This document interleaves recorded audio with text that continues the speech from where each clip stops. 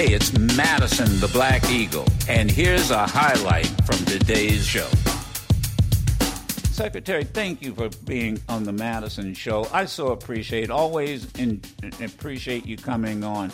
When we first when we first talked about booking you on the show, it was because there was a news release we got about a program you were initiating at HUD to deal with affordable housing.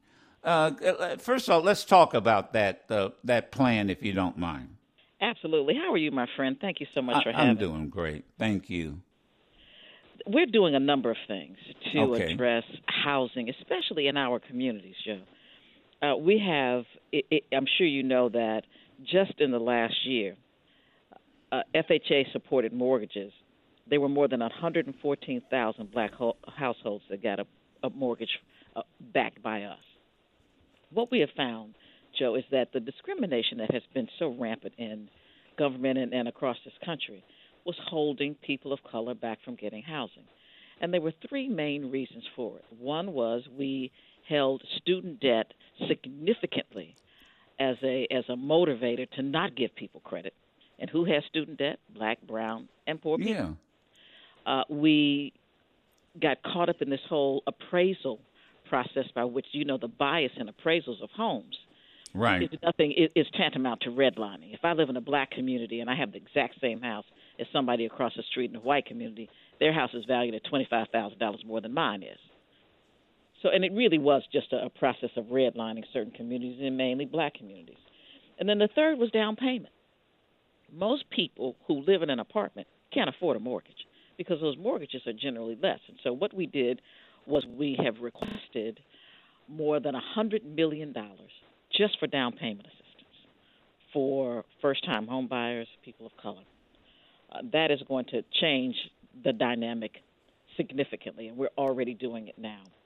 We have created a 40-year product, Joe. This is fascinating.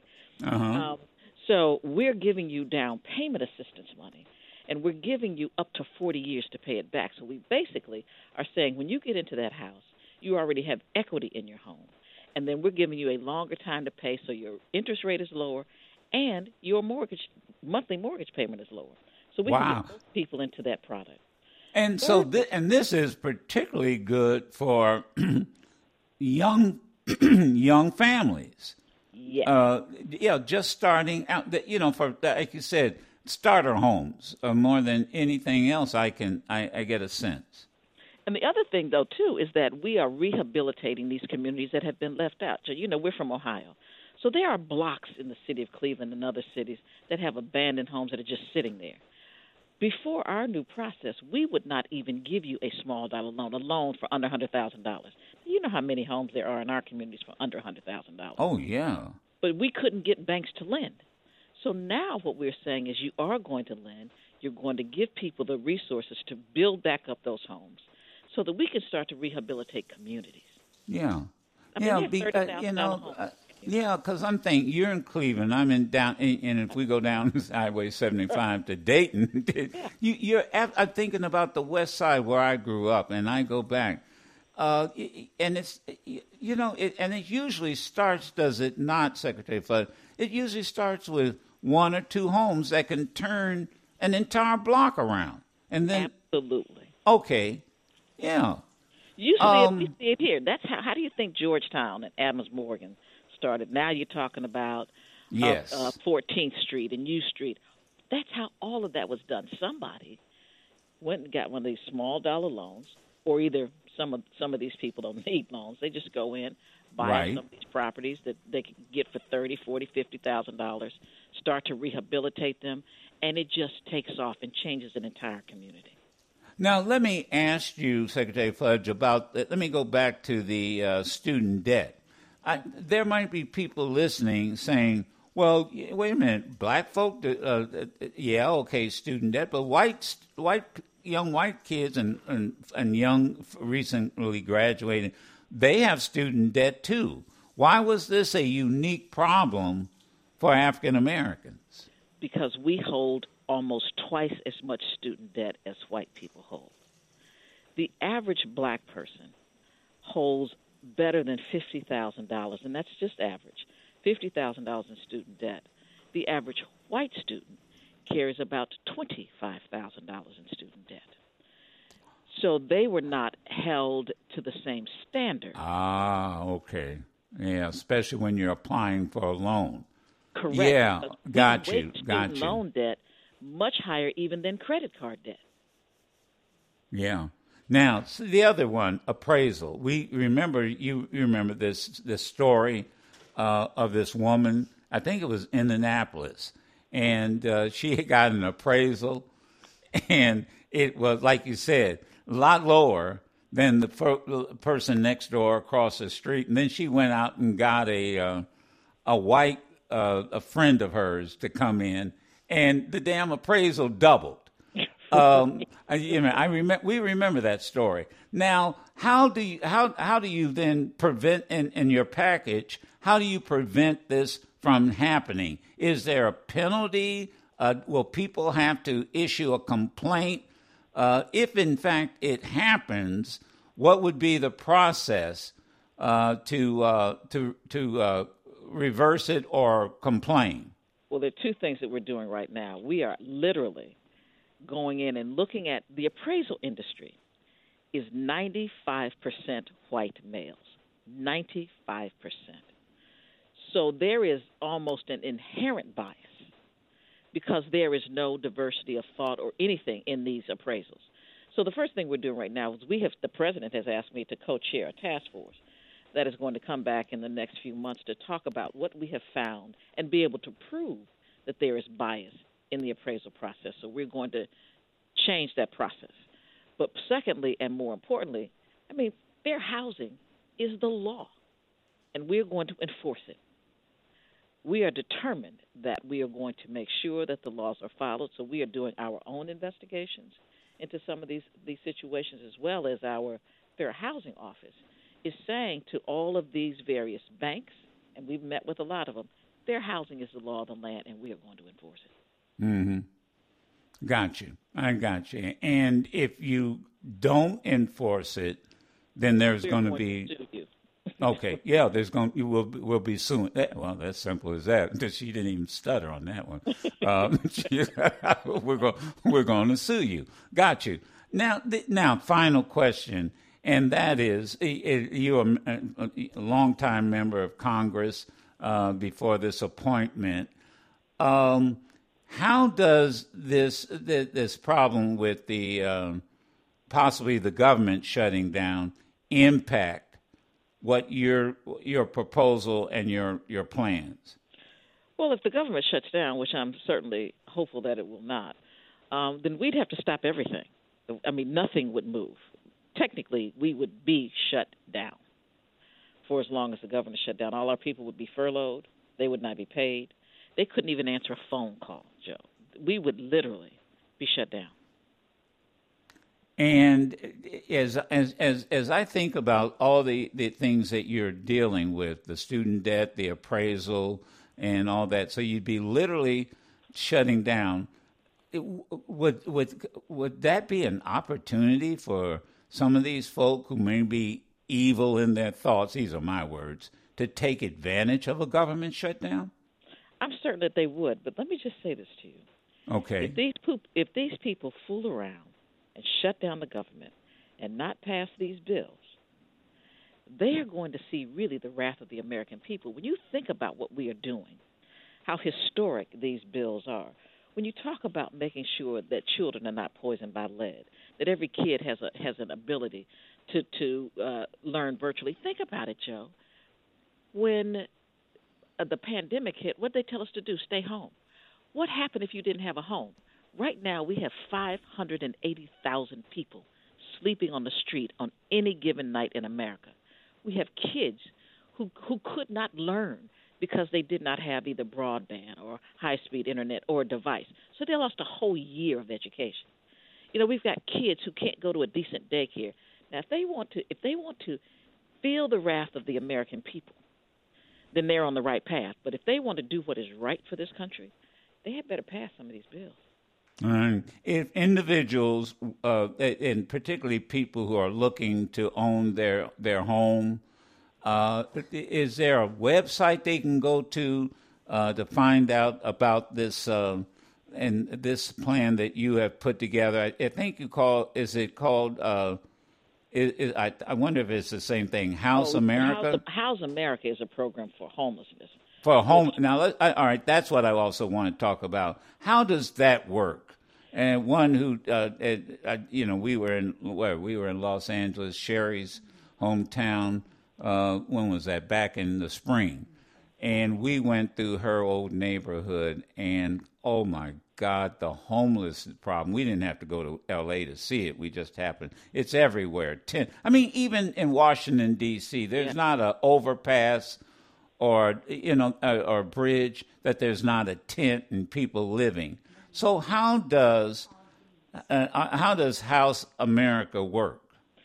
There are three things that we are trying to make sure that we can get done. One is we are asking governors, mayors, tribal leaders, etc., to make a commitment to us to say that we're going to at least get 100,000 people off the street and housed by the end of next year. So let's just use L.A.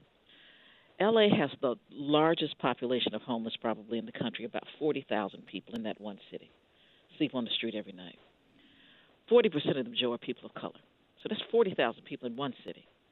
And you can go, California probably has one of the largest problems, but D.C. is getting there, New York and others.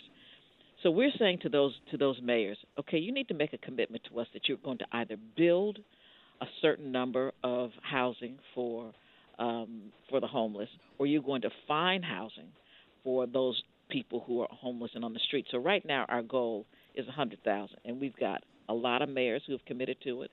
We have obviously huge homeless problems as well in Native American communities, and so we are working methodically to have everybody make a commitment as to what those numbers are going to be, and they're doing it because it is a problem everywhere. Homelessness is a major crisis in this country. And now, is there funding for these mayors? I mean, they can do an account and bring the data to you. Is there funding? I'm sorry? In the rescue plan, yes, we gave $5 billion to either purchase and or build housing for homelessness. We also put in place 70,000 emergency housing vouchers so that they can move people immediately with a voucher. So the resources are there. They absolutely are there. Oh, okay, and so that's it then. I mean, it's so simple. Website, where do they go? Contact HUD, or they can contact FHA. We both have websites. Just go on the website. Okay. And they can get all the information they need, or they could call a HUD office. You know, we have regional offices. Yeah. They can just call their HUD office. So, I mean, the information is readily accessible. Now, if a homeless person, I don't know, it's not a question if they're listening or not, but let's say they are a relative or there's a community organization, a church, can a homeless person go to a HUD office? Yes. And find out about these programs and begin to apply to do whatever they have to? They can go to a HUD office. They can go to some place like Catholic Charities. They can go to, we have these social service agencies called Continuums of Care on the ground that work with homeless people all the time. So they probably already know of one of the agencies that works with the homeless because they go to these encampments. And we partially fund these agencies. Mm-hmm. So they have the access generally, but they can go there. They can call us. They can just call the office if they want to. Okay. I know some of them don't have phones, but that's the easiest thing to do, and we will make sure we get them to the right people. All right. Secretary Fudge, thank you so much. I appreciate you coming on, and we'll get this information up on our social media. I hope these mayors and city council members and local government officials are listening, and whoever else. You're right. There should not be the kind of homelessness we're seeing here in the United States, not this country. It's a stain, Joe. It really is. I'm going to tell your folks in Detroit hi when I get there. I'm speaking to the NAACP Freedom Fund dinner on Sunday night. Oh, hey, I whoa. know you used to be the executive director there. Let me tell you, wait till you see, now this is on the side, wait till you see 4 daises. Really? Let me tell you. I used to run that dinner. 4 daises. I think there are 400 people on the dais. I'm not kidding. You've spoken at a lot of Freedom Fund dinners. I have too. And I always laugh whenever I speak at another Freedom Fund dinner. I love them. And I say, but I'm going to tell y'all something. Detroit, and let me tell you, Detroit does it up big. Now this is COVID. I don't know if they'll have 4 now, but they would have a gold dais. They'd have a green dais. But that's it. And let me tell you, it's quite an honor to be invited. You've fallen in the lines of Barbara Jordan. Oh yeah. Who else? Right, Carl Rowland. I mean, I will tell you this funny story, and that is Barbara Jordan was the speaker the year I ran it, and Charles Diggs, Mr. Africa, introduced Barbara Jordan at this Freedom Fund dinner, and his introduction was actually longer than her speech. Barbara Jordan, after the introduction, true story, I'm going to put this in my memoir, she stood up and she said, Charles, I love you. Thank you so much. But I got to tell you, I'm so glad you weren't around to free the slaves.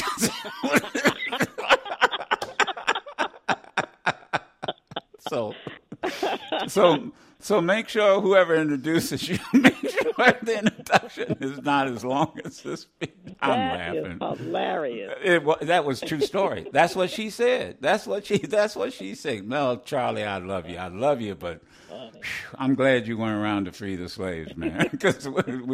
But anyway, congratulations, and you know what? Detroit has some excellent programs going too. A lot of potential investment in Detroit, as you just pointed out, with their housing. Mm-hmm. They've got property galore that can utilize this program that you just outlined. It's perfect.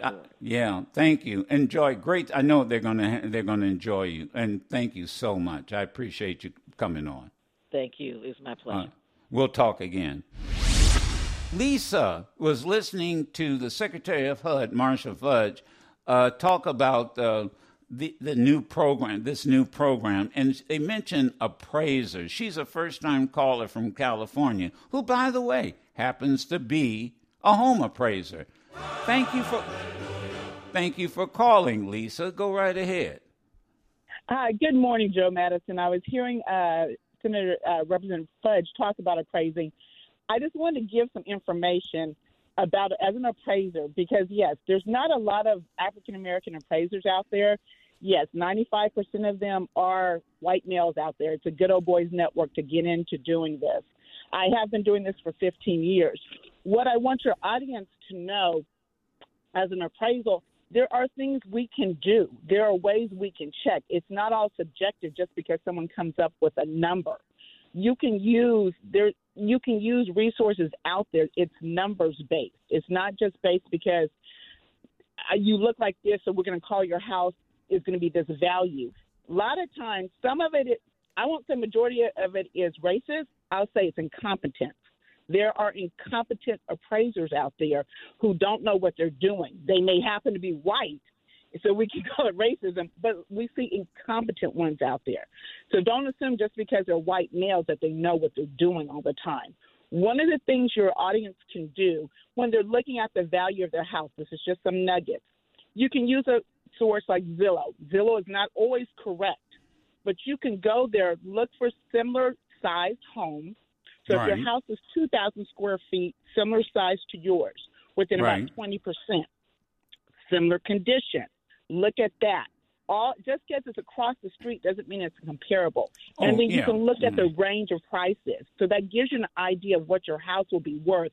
So when our appraisal comes in, you can have an idea. And you can always challenge an appraisal. So that's it. I know I don't have a lot of time, but no, and all this is again, and I think you're fair. You don't want to assume because someone is white that and that's what you're saying. And I think Marcia Fudge would agree as Secretary of HUD. What she's saying is, if you run into it, if you think that's a problem, and you said the same thing. What she's saying, HUD is going to deal with it. And by the way, she did point out she's been asked by President Biden, prove to me it's happening. If you and that means I got to get the data, and that's like fair housing. You got to you got to make you got to offer proof. Now, if you offer proof, and we know it's happening, then we're coming up with a program to stop it. So that part you won't have to worry about. And so you both are saying the same thing, except what you just did was very helpful. You showed us that you can challenge it. You don't have to accept it. And there's ways to challenge it. Now, you know what I was going to challenge it. Yeah, I'm sorry, but let me. What I was going to suggest to Secretary Fudge, but I'll ask you about it. I go back to the infrastructure, particularly the Build America, Build Back Better, and they were in it is money for community colleges. I would love to see. Now I may be wrong. I would love to see community colleges train more appraisers. Here's the problem, Joe Madison. That sounds great. In the appraisal industry, the problem is there's not a vehicle to bring in new appraisers. And then the second problem is... Whoa, stop. Hold on. Stop. What do you mean there's not a vehicle to... I just offered a vehicle. I mean, how did you get trained? How did you get trained to be an appraiser? I got trained to be an appraiser. So my background is my degrees are in finance, but I got into the business. You had to know somebody. So you have to know somebody to get into the business. I'm going to tell you, that's bullshit right there. I mean, if that's the case, I'm sorry? I mean, you're licensed, aren't you? Oh, I'm licensed. I'm completely. But here's the other problem. What? You can get them trained, but the second problem, which is an important problem, is when you come on as a trainee, you have to get 2,000 hours, up to 2,000 hours. But the banks don't like to take. Listen, this is the important problem. The banks don't like to take appraisal reports from trainees. So it's hard for me to bring in a trainee if they're not going to accept a report. No, I understand that. I recognize. I'm not talking about trainees. I'm talking about, first of all, you had to be, maybe I didn't use the word correctly, trained, but you had to go through a process to get licensed. Correct. We all do that. We go through the process. Ma'am, will you slow down? Why doesn't it continue? So I know all of that. All I'm suggesting is, why not use community colleges to help create more appraisers? Well, the trainee is available out there. It's online. You can get the trainee for the classes. All right. Available. Okay. You can listen to yours truly, Madison the Black Eagle, live every Monday through Friday on Sirius XM Urban View Channel 126 or anytime on the Sirius XM app.